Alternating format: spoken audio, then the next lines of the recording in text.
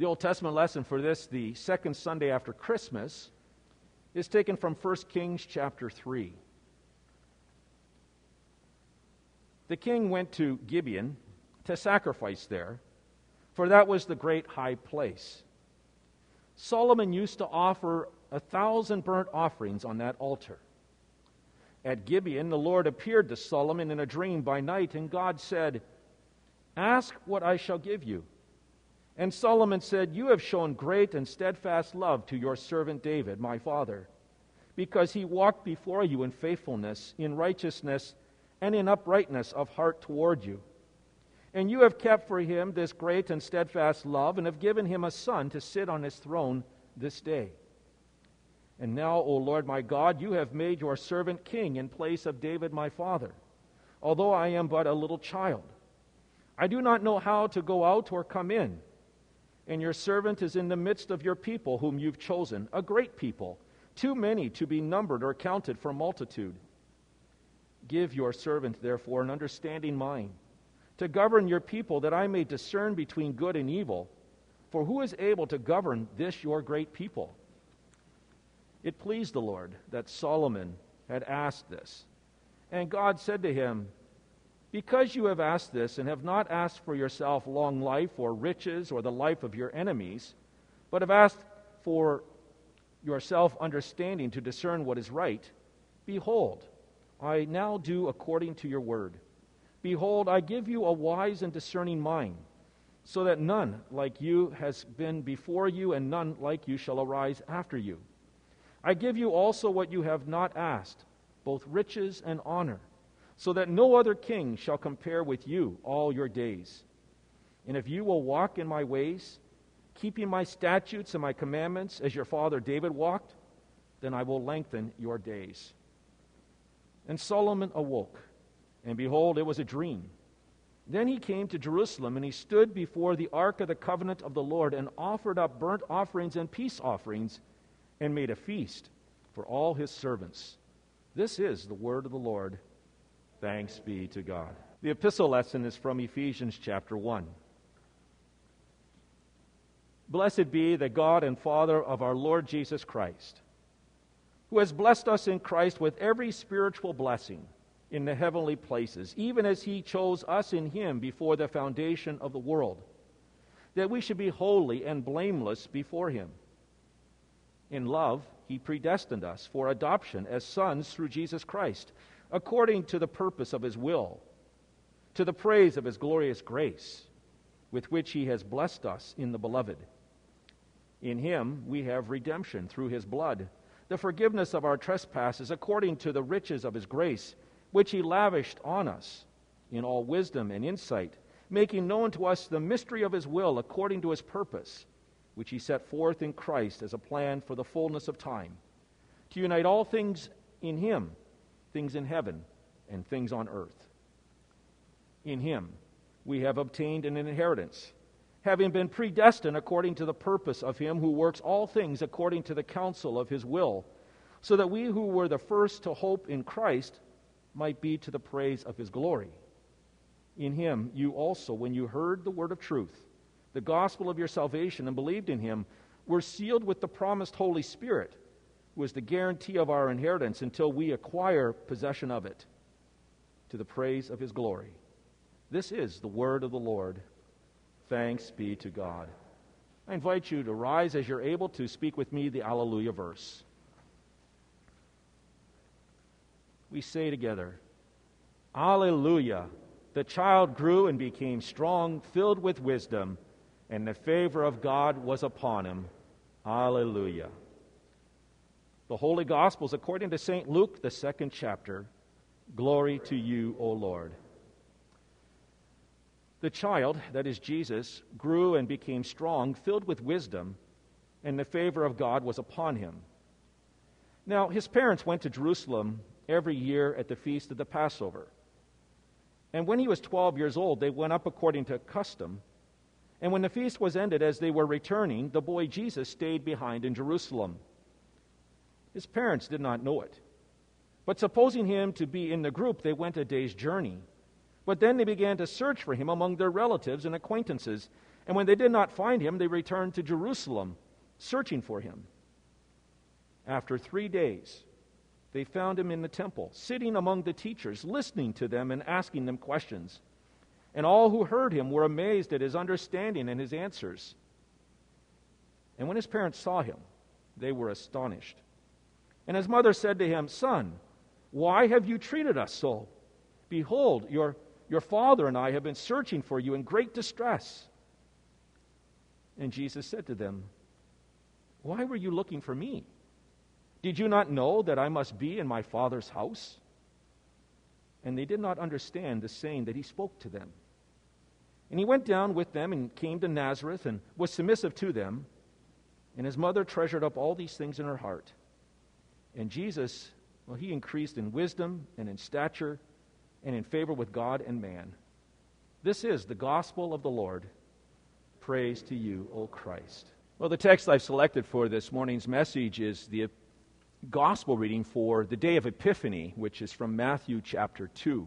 So whereas in the gospel reading for today we heard Jesus as a 12-year-old, today we're going to go back probably to when Jesus was anywhere from 6 months to a year to 2 years old, and we're reading from Matthew chapter 2. After Jesus was born in Bethlehem in Judea during the time of King Herod, Magi from the east came to Jerusalem, and they asked, "Where is the one who has been born King of the Jews? We saw his star when it rose and have come to worship him." When King Herod heard this, he was disturbed, and all of Jerusalem with him. When he had called together all the people's chief priests and the teachers of the law, he asked them where the Messiah was to be born. "In Bethlehem, in Judea," they replied. "For this is what the prophet has written. But you, Bethlehem, in the land of Judah, are by no means least among the rulers of Judah. For out of you will come a ruler who will shepherd my people Israel." Then Herod called the Magi secretly, and he found out from them the exact time that the star had appeared. And he sent them to Bethlehem, and he said, "Go and search carefully for the child, and as soon as you find him, report to me, so that I too may go and worship him." Well, after they had heard the king, they went on their way. And the star they had seen when it rose went ahead of them until it stopped over the place where the child was. And when they saw the star, they were overjoyed. And on coming to the house, they saw the child with his mother Mary, and they bowed down and they worshipped him. Then they opened their treasures and presented him with the gifts of gold and frankincense and myrrh. And having been warned in a dream not to go back to Herod, they returned to their country by another route. This is our text. In the name of Jesus, the King of all nations. The wise men have generated a lot of speculation over the years. Were there 3 wise men? Were there 7 or 8 wise men? Did the Magi come from Babylon or Persia or maybe some other country in the east? How did these astrologers first hear of God's promise? And when did they arrive in Bethlehem? 6 months after the birth of Jesus? 1 year after his birth? Maybe 2 years after his birth? And what happened to these wise men when they returned home? Well, the Bible doesn't answer those questions. But Matthew's gospel reveals why these Magi are considered wise men.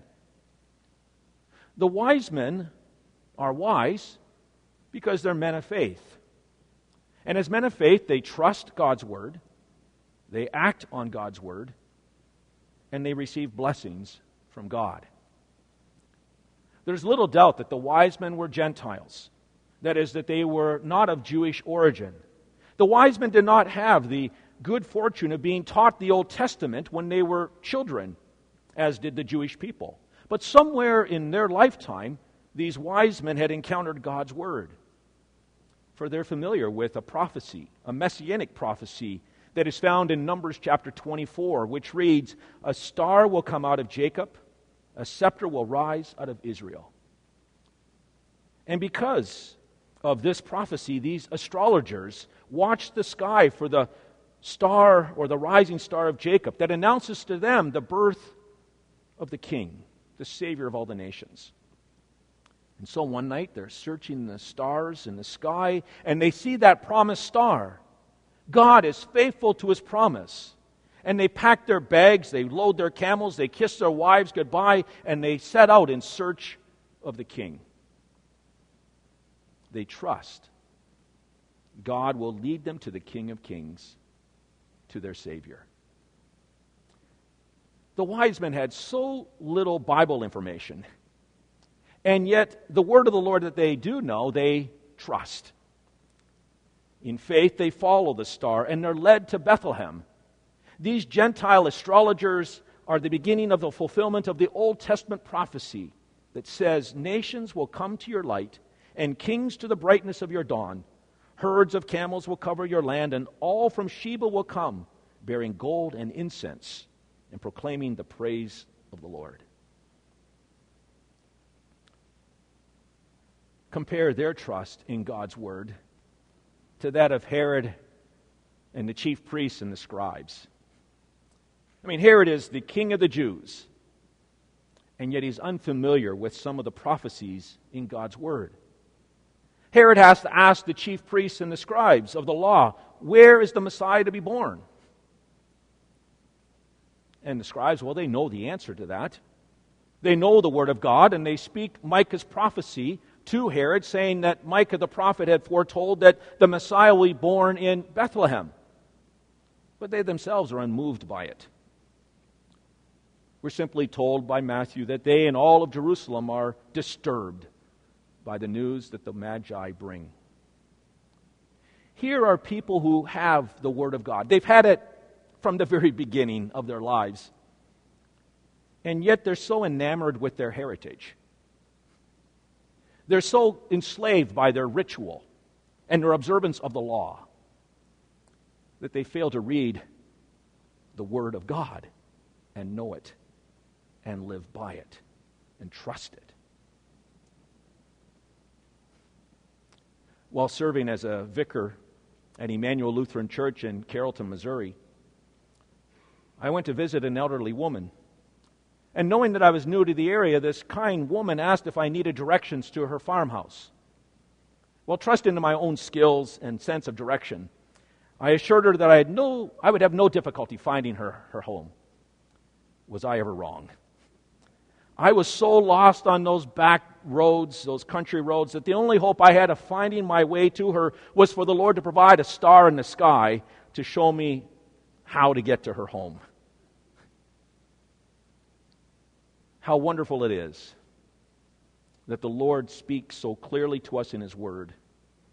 For without the Bible, we would be lost. It's our star in the east. The Word of God is that which serves as a compass that reveals Jesus as the long-awaited King. And it's this star, the Word of God, that guides us to Bethlehem and to Cana and to Gethsemane and to Calvary and to the empty tomb and to paradise. The Word of God leads us to our King again and again. And it's in the Word that God speaks to us words of assurance of His mercy. God reveals His love for us in that Word again and again and again, as He assures us that in Christ the King, our sins, all of them are forgiven. In the epistle lesson, Paul writes, in Jesus we have redemption. We have redemption through His blood, the forgiveness of sins, in accordance with the riches of God's grace that He lavished on us. And with all wisdom and understanding, He made known to us the mystery of His will. How? In His Son and in His Word. He has made known to us the mystery of His will according to His good pleasure, which He purposed in Christ. A pastor told this story in one of his sermons. It was about a man from Kansas who was injured severely in an explosion, losing both hands and eyesight. He had become a Christian just a few short months before the explosion.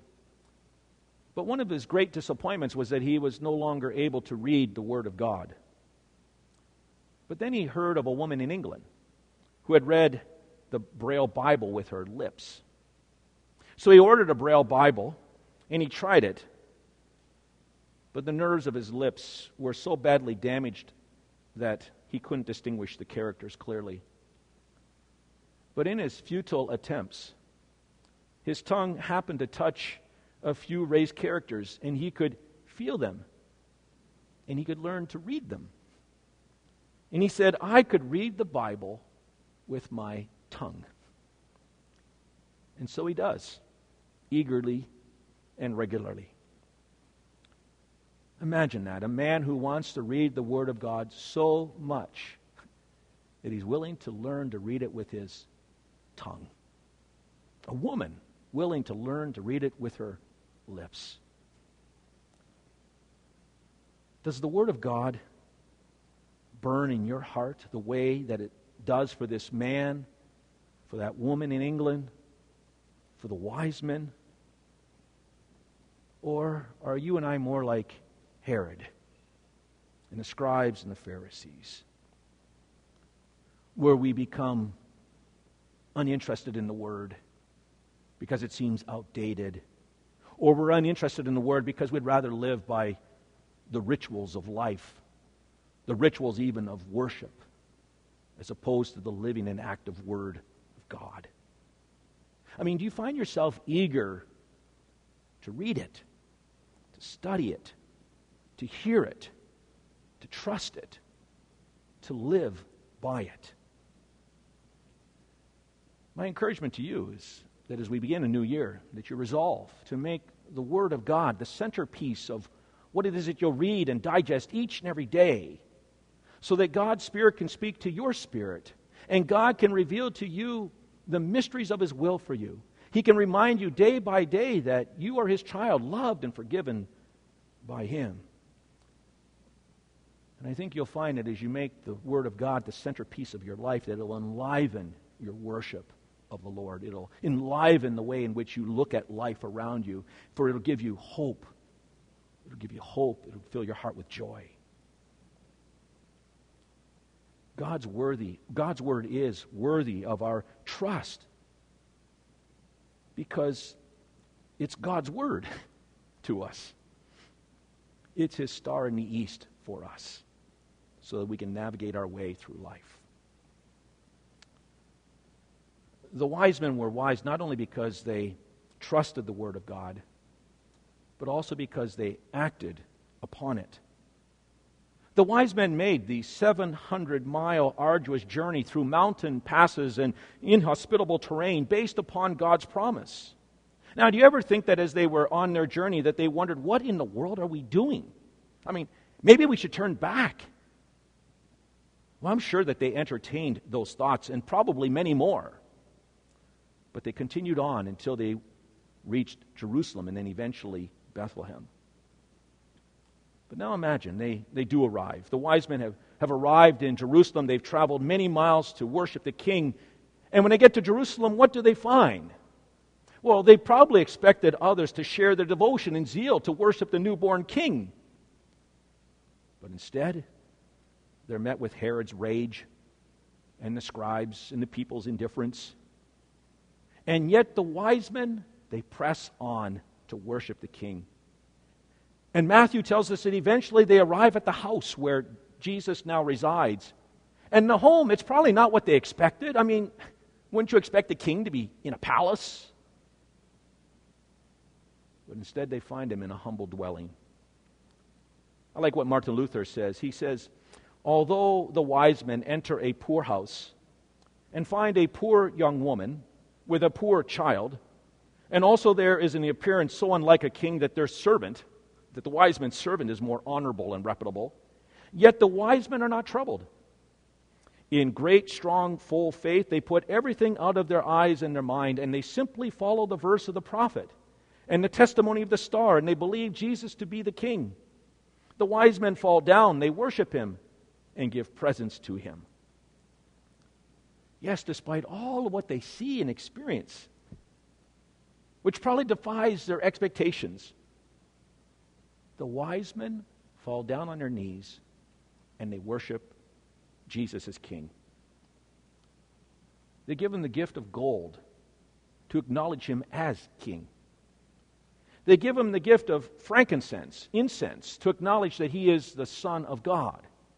They give Jesus the gift of myrrh, which is an embalming oil, as a symbol of death, possibly in anticipation of his death on a cross.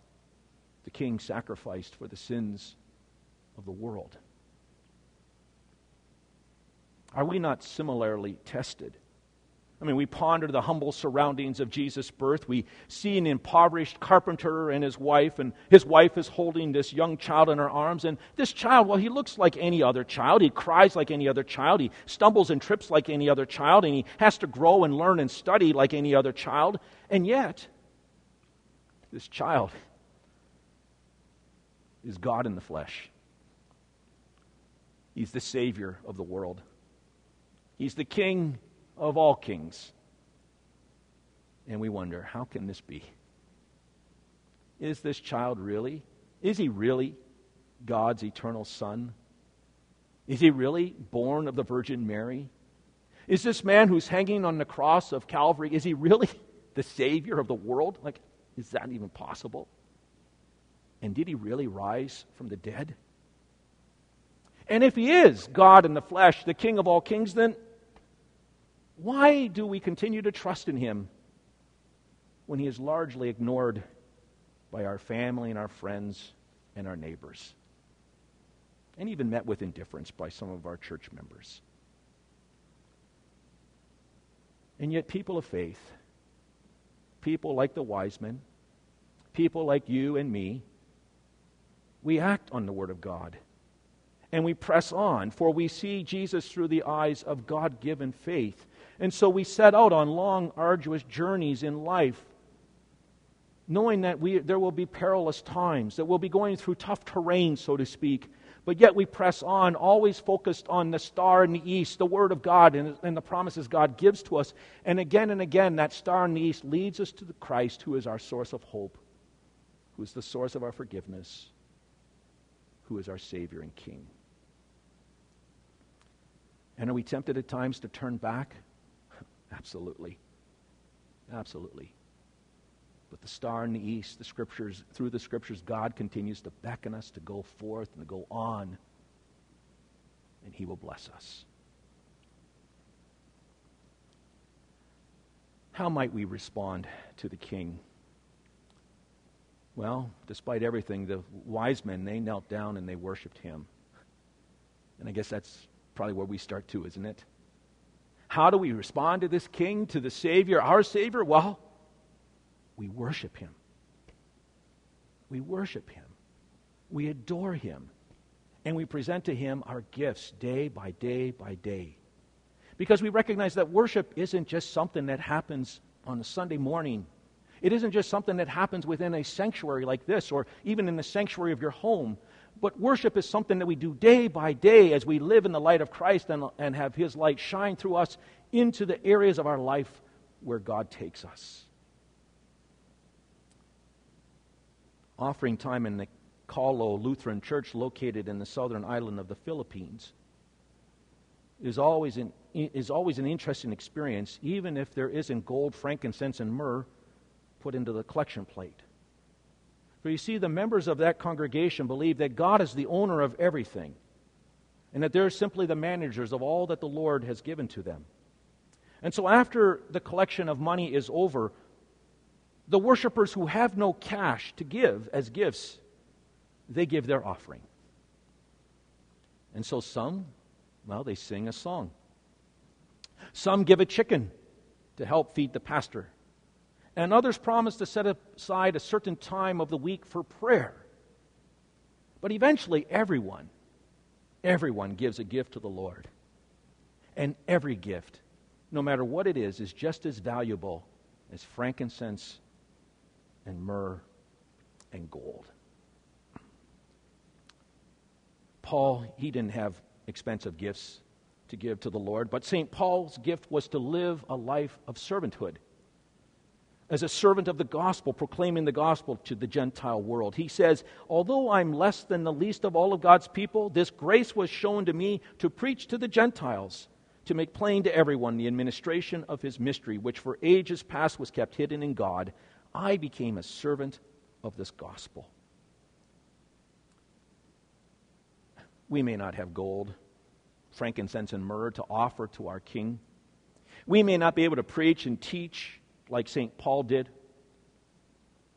but we can give our King a servant's heart, a joyful attitude, a commitment to read His Word, a fervency in prayer, to increase our financial offerings to the Lord's work, to lead our children and our grandchildren to our Savior's waiting arms, to assist our neighbor, to love our fellow church member who's in need, to let Christ's light shine wherever we are, in whatever we're doing.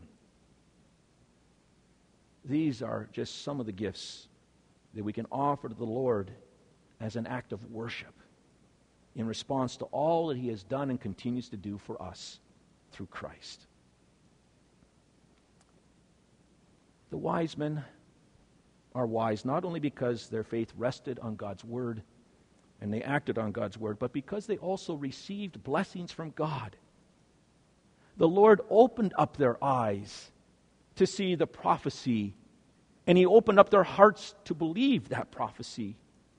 And it was the Lord who led them to Christ, and He blessed them as they followed Him, for they were able to behold the face of God, the only begotten Son of the Father. And they were able to rejoice in Jesus as their Savior. And the Lord, He gave them the privilege of serving the King with their gifts. And then the Lord granted them protection on their homeward way. It was God who made them truly wise. And we are also wise men, women, and children because in faith, God-given faith, we trust His Word. In faith, we act on His Word. And in faith, we're blessed by His Word.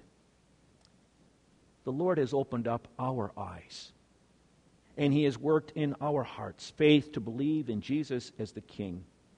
In faith, we receive God's forgiveness through Christ. We know of His help in life's perils, and we have the assurance of everlasting life. It's our God-given faith that makes us truly wise men, because then we worship Christ as our King, and we serve Him. Amen. And now may the peace of God, which surpasses all understanding, guard and keep your hearts and minds in Christ Jesus. Amen.